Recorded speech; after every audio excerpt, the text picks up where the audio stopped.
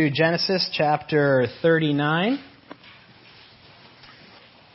And you're probably saying, well, hold on, didn't we do that last week? Yes.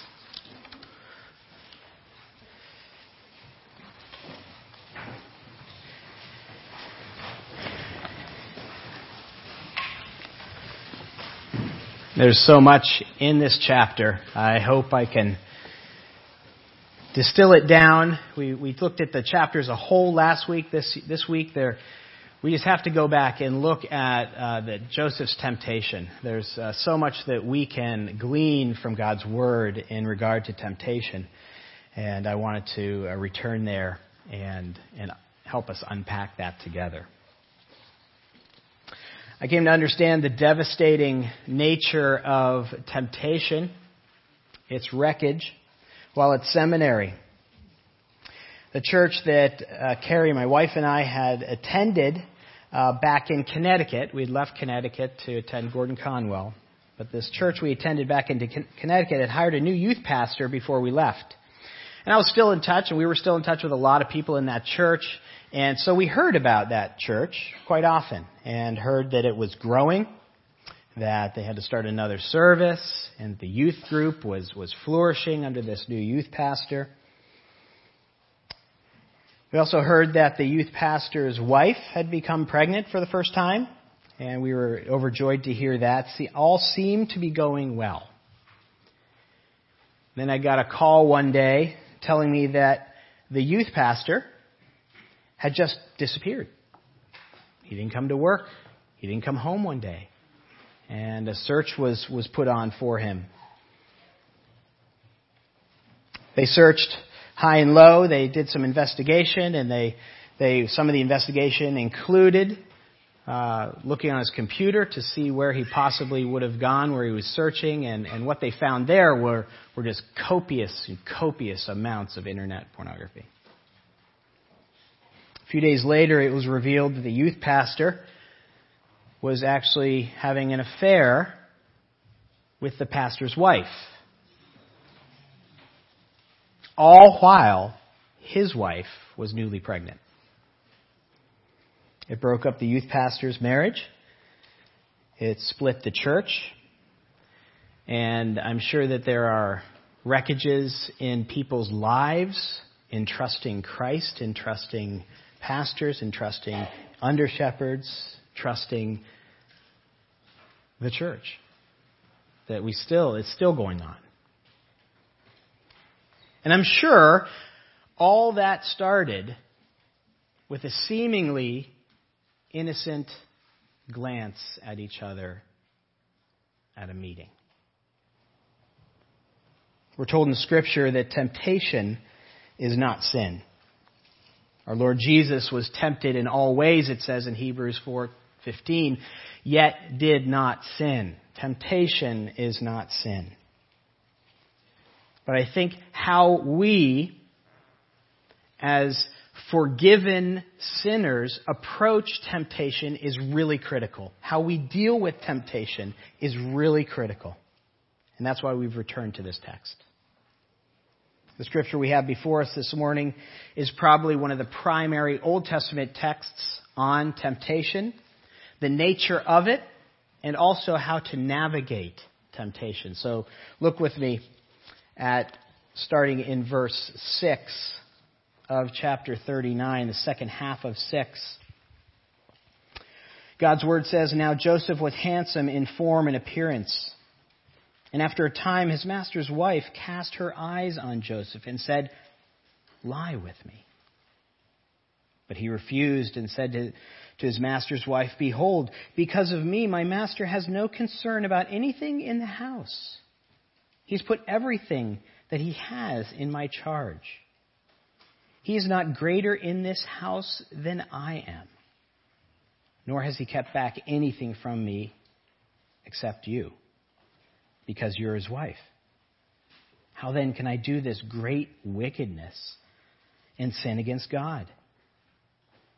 And as she spoke to Joseph day after day, he would not listen to her, to lie beside her, or to be with her. But one day when he went into the house to do his work, and none of the men of the house were there in the house, she caught him by his garment, saying, "Lie with me." But he left his garment in her hand and fled and got out of the house. As soon as she saw that he had left his garment in her hand and had fled out of the house, she called the men of her household and said to them, "See, he has brought among us a Hebrew to laugh at us. He came in to me to lie with me, and I cried out in a loud voice. And as soon as he heard that, I lifted up my voice and cried out. He left his garment beside me and fled and got out of the house." Then she laid up his garment by her until her master came home. And she told him the same story, saying, "The Hebrew servant whom you brought among us came in to me to laugh at me. But as soon as I lifted up my voice and cried, he left his garment beside me and fled out of the house." As soon as his master heard the words that his wife had spoken to him, his wife spoke to him, "This is the way your servant treated me." His anger was kindled. And Joseph's master took him and put him into prison, the place where the king's prisoners were confined. And he was there in prison. Heavenly Father, give power to the words that I say. May they be from you. May they help your people and convict your people and rebuke your people and train your people in righteousness. In Jesus' name, amen. I want to return because there is so much that we can learn from Joseph's temptation. Back in Genesis chapter 4, verse 7, God actually sets the stage for the rest of redemptive history in this way. If you remember that verse, it's with the temptation of Cain and Abel. And God says to Cain, "Sin is crouching at your door. Its desires to have you, but you must master it." That kind of sets the stage for the rest of our lives, isn't it? That is true because our fallen nature, because our nature is now fallen, because of the fall, our desires have been rewired badly. And we actually desire that which is sinful. That's why we have such a hard time resisting it. That's why we have such a hard time saying no to it. That's why it's like the water that we naturally swim in. Sin is natural to us. That's why there's so much pleasure in it. And so we need to be highly aware that each and every situation that you're in, there is the temptation to sin. It literally crouches at your and my door and desires to have us, desires to master us. And so we'd better know the nature of temptation. And that's why I wanted to speak to you first about the nature of temptation. Just as a recap, Joseph has been sold into slavery in Egypt. He's down in Egypt now. He's been bought by the captain of the guard, Potiphar. He's been working in his house at this time, verse 6 on, probably about 10 years. We're not told exactly here. He's worked his way up from a slop bucket slave to in charge of the whole household. But he's also, in that time period, matured into a man. He went from teenager to young manhood. And Potiphar's wife noticed. Verse 6 tells us that he was handsome in form and appearance. You have to remember that Joseph comes from a long line of beautiful people. Sarah, right? So beautiful that Abraham lied twice to protect himself. Rebecca, beautiful. Rachel, the same Hebrew words are used for Joseph that are used for Rachel. Beautiful in form and appearance. He was a gorgeous specimen. That's what we can say about Joseph. And Potiphar's wife, notice, look with me at verse 7, says that right there, after a time his master's wife cast her eyes on Joseph. Cast her eyes on Joseph. I want you to underline that if you're an underliner. The NASB says, looked with desire at Joseph. And it's here that we learn that most temptation is visual. Most temptation that will come into your life will be visual. Not all, but most temptation. The Apostle John, in his second letter, wrote that the world will tempt us by the desires of our flesh, the desires of our eyes, and the pride of life. He identified the visual aspect of temptation. Much of our temptation comes to us visually. That's just its way in through our eyes. You see a person dressed a certain way, hair a certain way, body a certain way, and you either enter into envy and covetousness or judgmental and gossip.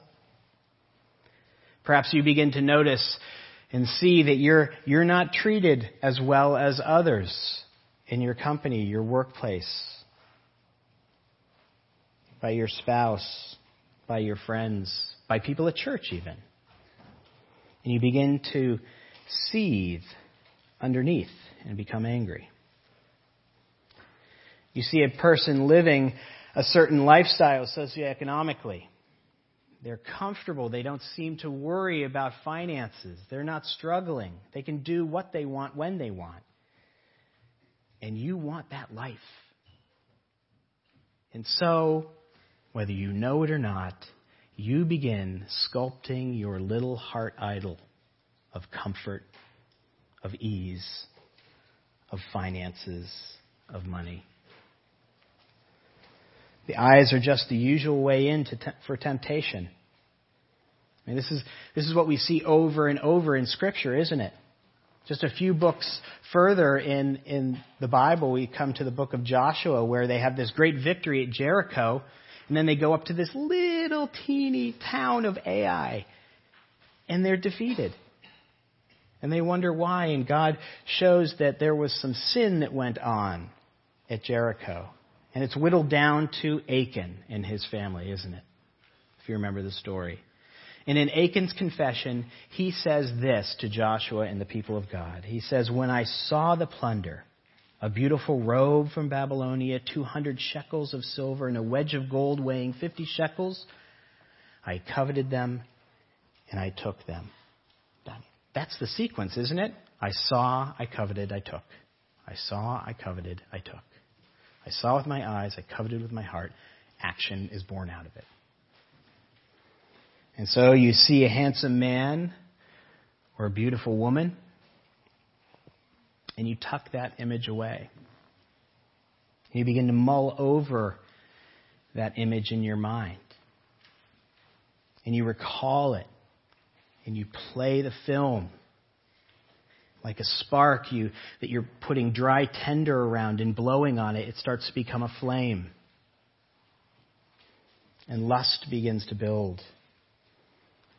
That's exactly what happened to Potiphar's wife.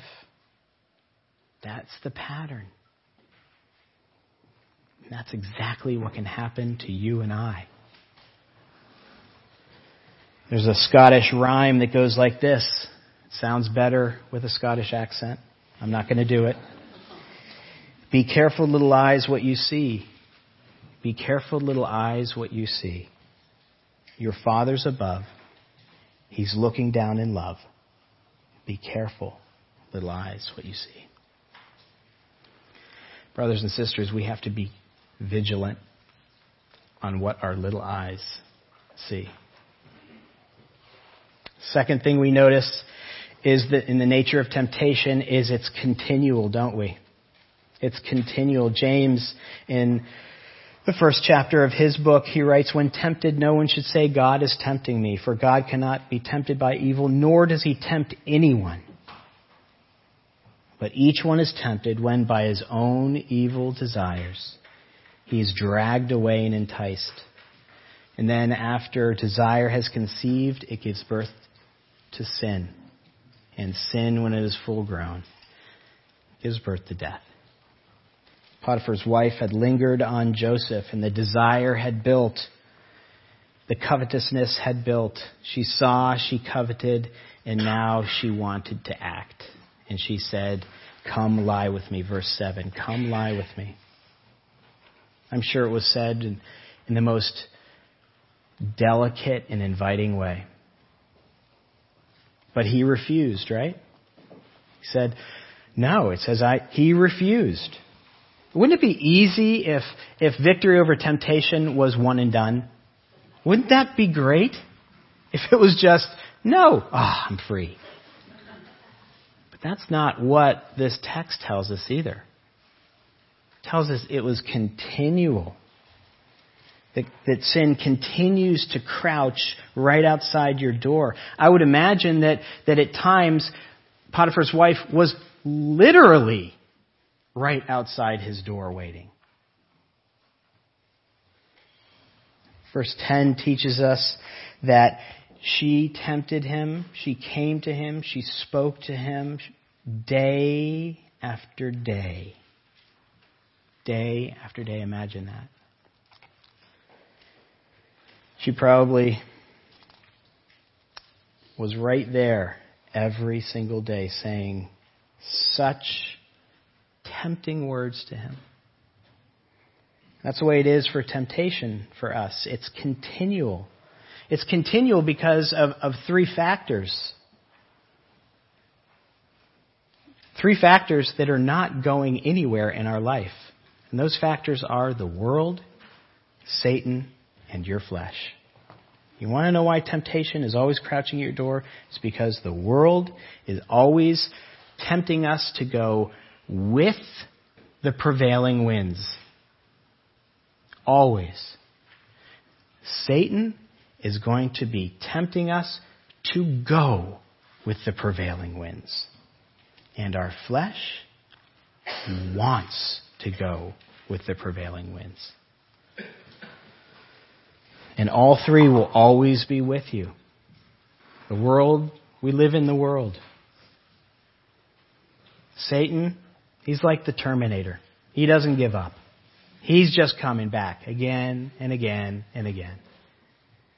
And our flesh, even though we have a new creation, Romans 7 tells us that we still have the old nature.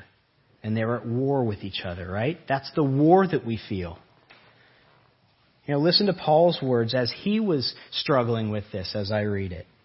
Paul, the apostle, says, "I do not understand what I do.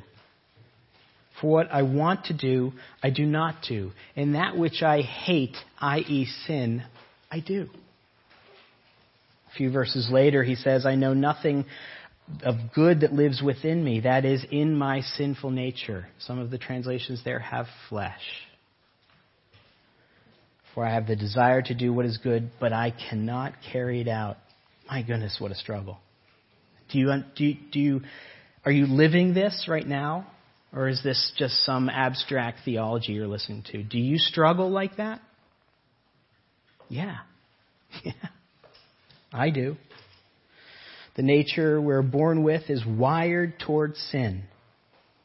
There's a saying that goes, "The thing that makes men and rivers crooked is following the path of least resistance." Our flesh wants to follow the path of least resistance. And so we struggle continually. Lastly, we learn about the nature of temptation is, boy, it's dangerous to be alone. Isolation. Look at verse 11 with me. "But one day when he, Joseph, went into the house to do his work, and none of the men of the house were there, she," Potiphar's wife, "caught him by his garment and said those enticing words again, 'Lie with me.'" Potiphar's wife got him when they were alone. I read that as intentional. When no one was around. That's when we are most vulnerable. when we are alone, when we think no one's around, when no one can see us. We are not told in Scripture what Potiphar's words were that day, but one could imagine they went something like this. Joseph, no one's here. No one has to know. It'll just be this once. Potiphar will never know. I promise. Who's going to see? We're all alone. Temptation is so powerful when we're alone. So we see through Potiphar's wife the nature of temptation.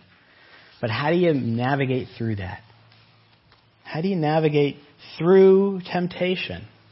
How do we live godly lives when the prevailing wind and everything in us wants to go that way? Well, we have to navigate it. 1 Corinthians 10:13 tells us, no temptation has overtaken you that is not common to man. God is faithful. And He will not allow you to be tempted beyond your ability. But the temptation, He will also provide a way of escape that you may be able to endure it. I want to set a foundation here by telling you that many people misinterpret this verse. Many people think that verse means God is going to change my circumstances. He'll provide a way out by changing the circumstances, whatever they are. He's God and He's sovereign and He can do that. But I think your and my experience also tell us many times He doesn't. He doesn't change the circumstances. He doesn't take away the desire. Lord, if you don't want me to sin in this way, just take away my desire. It doesn't work that way. Lord, take away the circumstances. That's not the way that it normally works. There's a saying, one boat goes east, one boat goes west, by the same self wind that blows. It's the set of the sails and not the gales that determine which way it goes. To resist temptation, to go in a different direction, to go upwind, to go against the prevailing wind, to go upstream, takes intentionality. You have to rig your sail to go against the prevailing wind. Otherwise, you will be blown that way. And we see that Joseph set his sail ahead of time by first of all building godly character. He built godly character. And to navigate temptation, you have to take a long view of it and go, I'm going to start building godly character. In verse 8, Joseph refused Potiphar's wife's come on.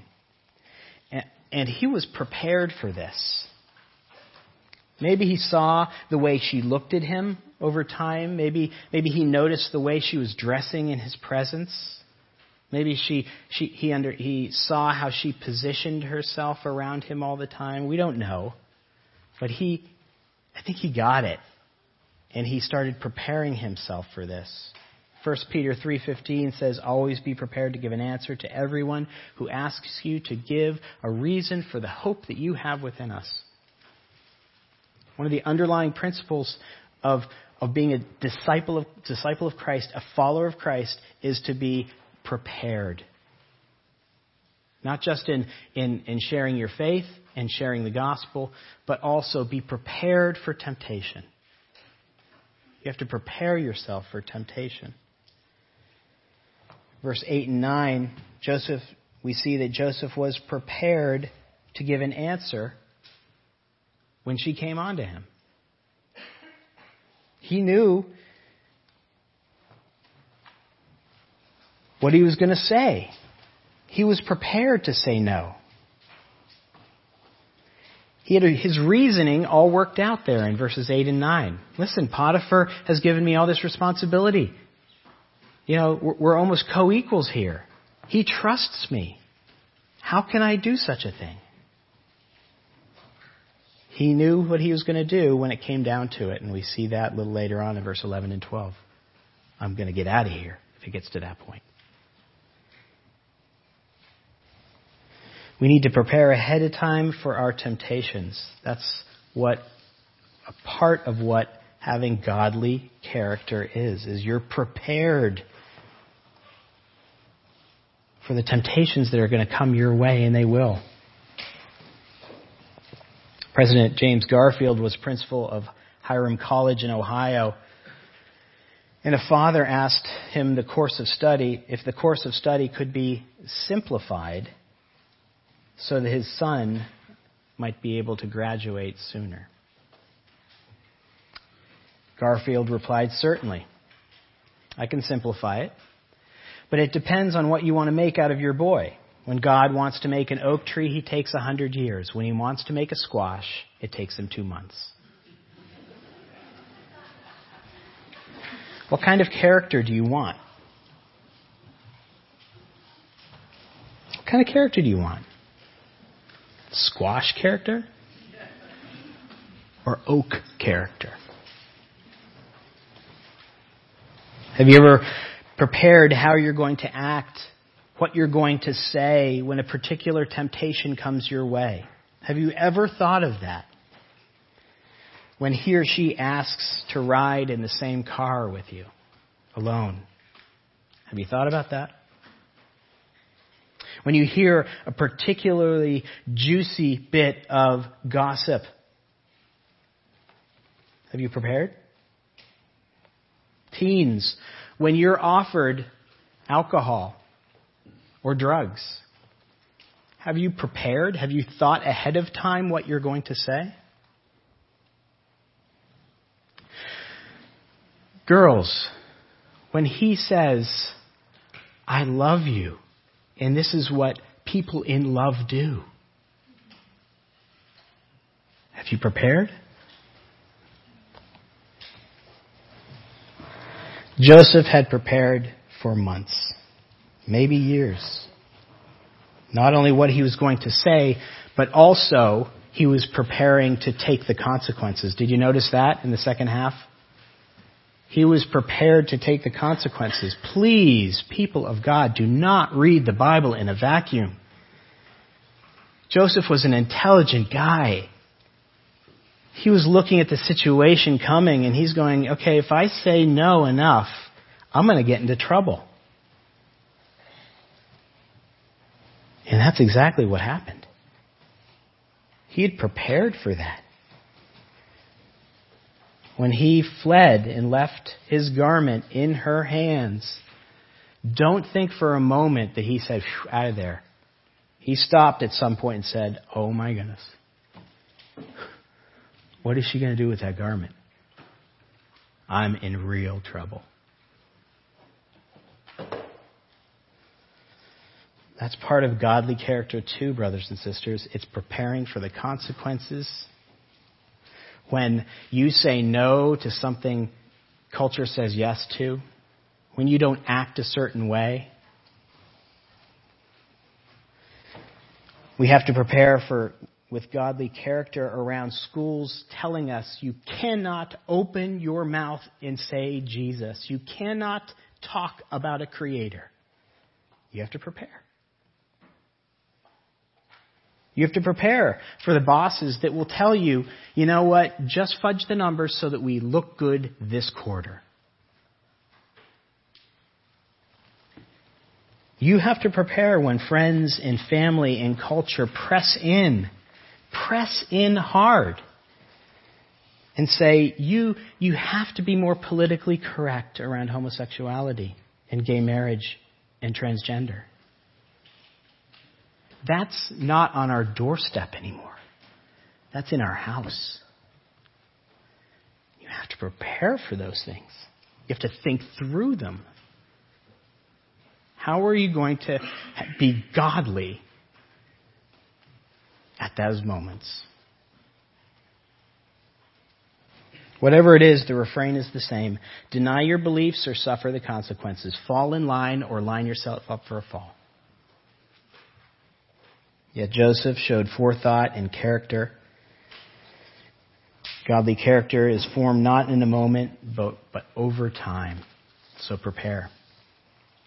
Second principle we see here is that he loved his neighbor.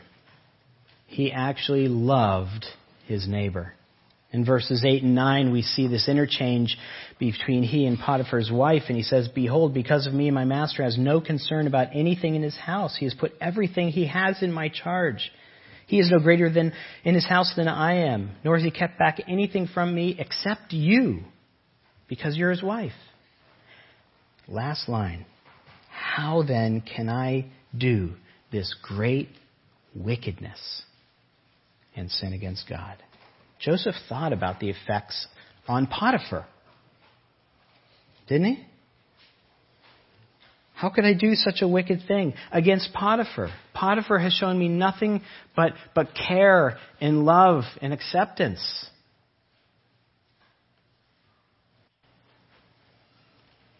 Philippians 2:3 commands us, "Do nothing out of selfish ambition or conceit, but in humility count others better than yourself." That's the principle there. I mean, Joseph cared for Potiphar more than he cared for himself. Joseph considered Potiphar more consistent. He considered the effects on that married man if he did this wicked thing. When you actually love your neighbors as yourself, that will restrain your temptation. Thirdly, we see here that Joseph hated the sin.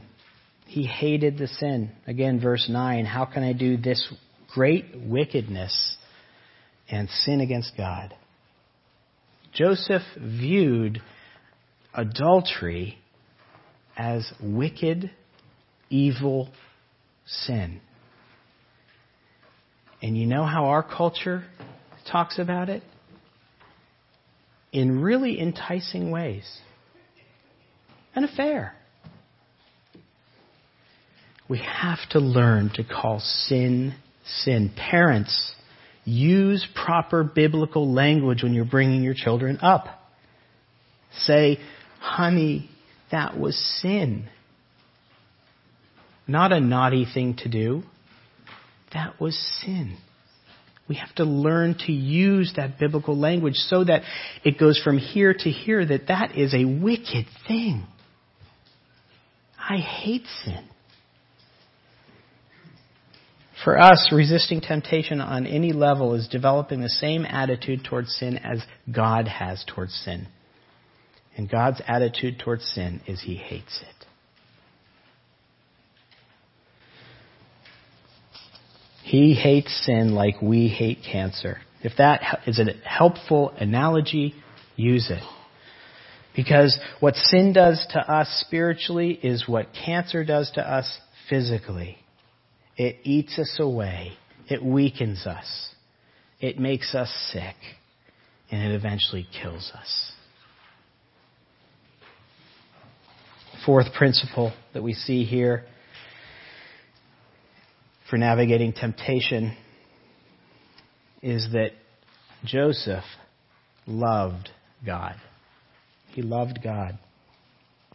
He says, how can I do this great wickedness and sin against God? Joseph not only loved his neighbor Potiphar, but he loved God and didn't want to hurt him.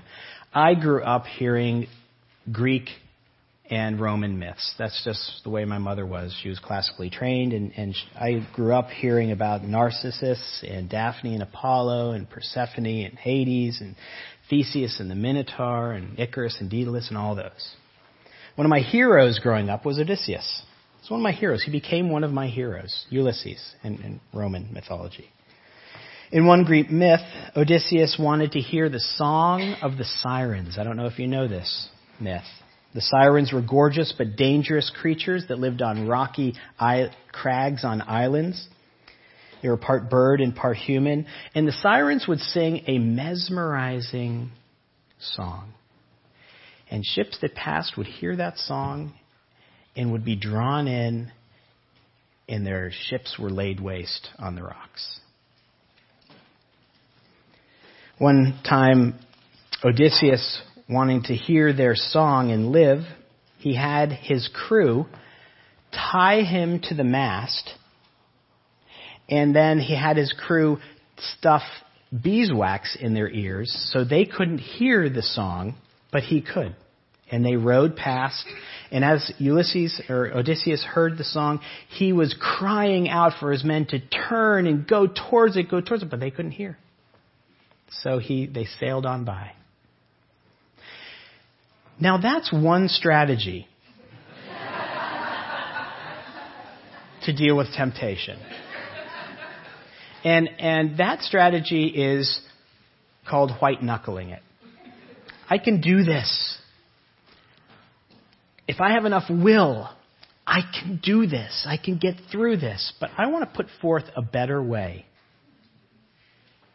A more powerful way, if you will, for you to resist temptation. And that comes from another traveler, another myth called Jason, who wanted to pass by the same sirens.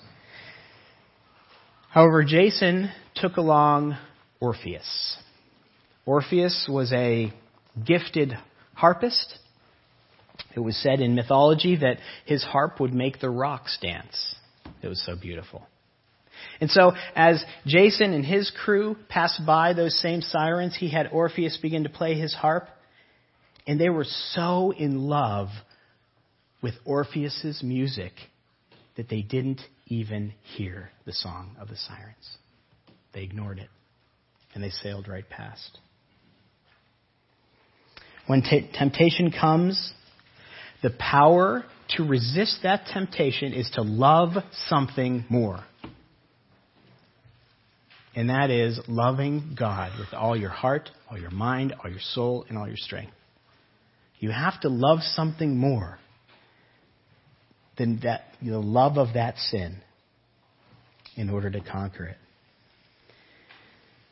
One of the most powerful weapons in your arsenal against temptation is to fall head over heels in love with Jesus Christ. And that brings us to our last principle. To navigate temptation, that is to take drastic measures. Take drastic measures.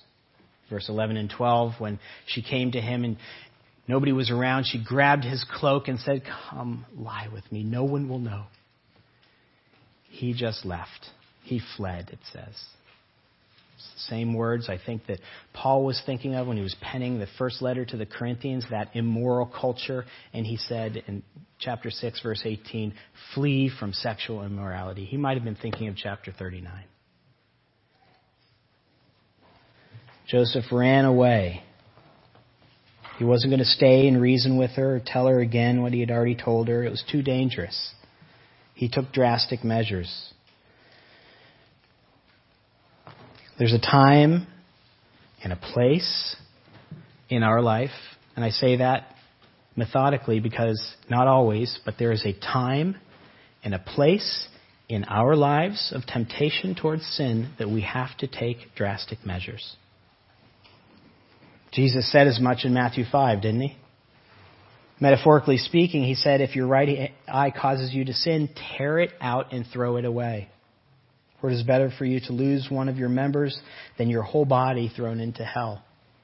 If your hand causes you to sin, cut it off and throw it away. For it is better for you to lose one of your members than for your whole body to go to hell. What Jesus is saying metaphorically is take drastic measures. Sin is serious. So if you're tempted toward gossip, what drastic measures are you going to go to? Confessing to a few people in the congregation that your proclivity towards gossip is big and asking them to keep you accountable? Or how about leaving conversations? Or how about leaving friendships that are based on gossip? We all have them. If you're tempted towards greed, what drastic measures are you willing to go to. Give away your fortune. Give it away. Ask for lesser pay.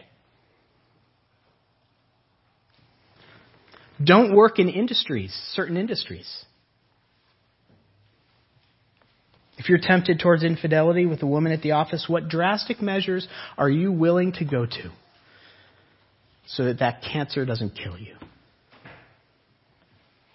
Change jobs. Sell your house and move away.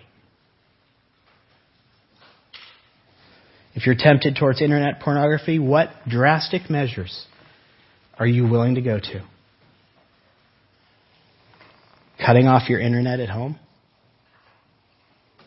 Getting rid of a laptop or a desktop? Or how about looking really weird in this society and carrying around a flip phone? You laugh. It might take that.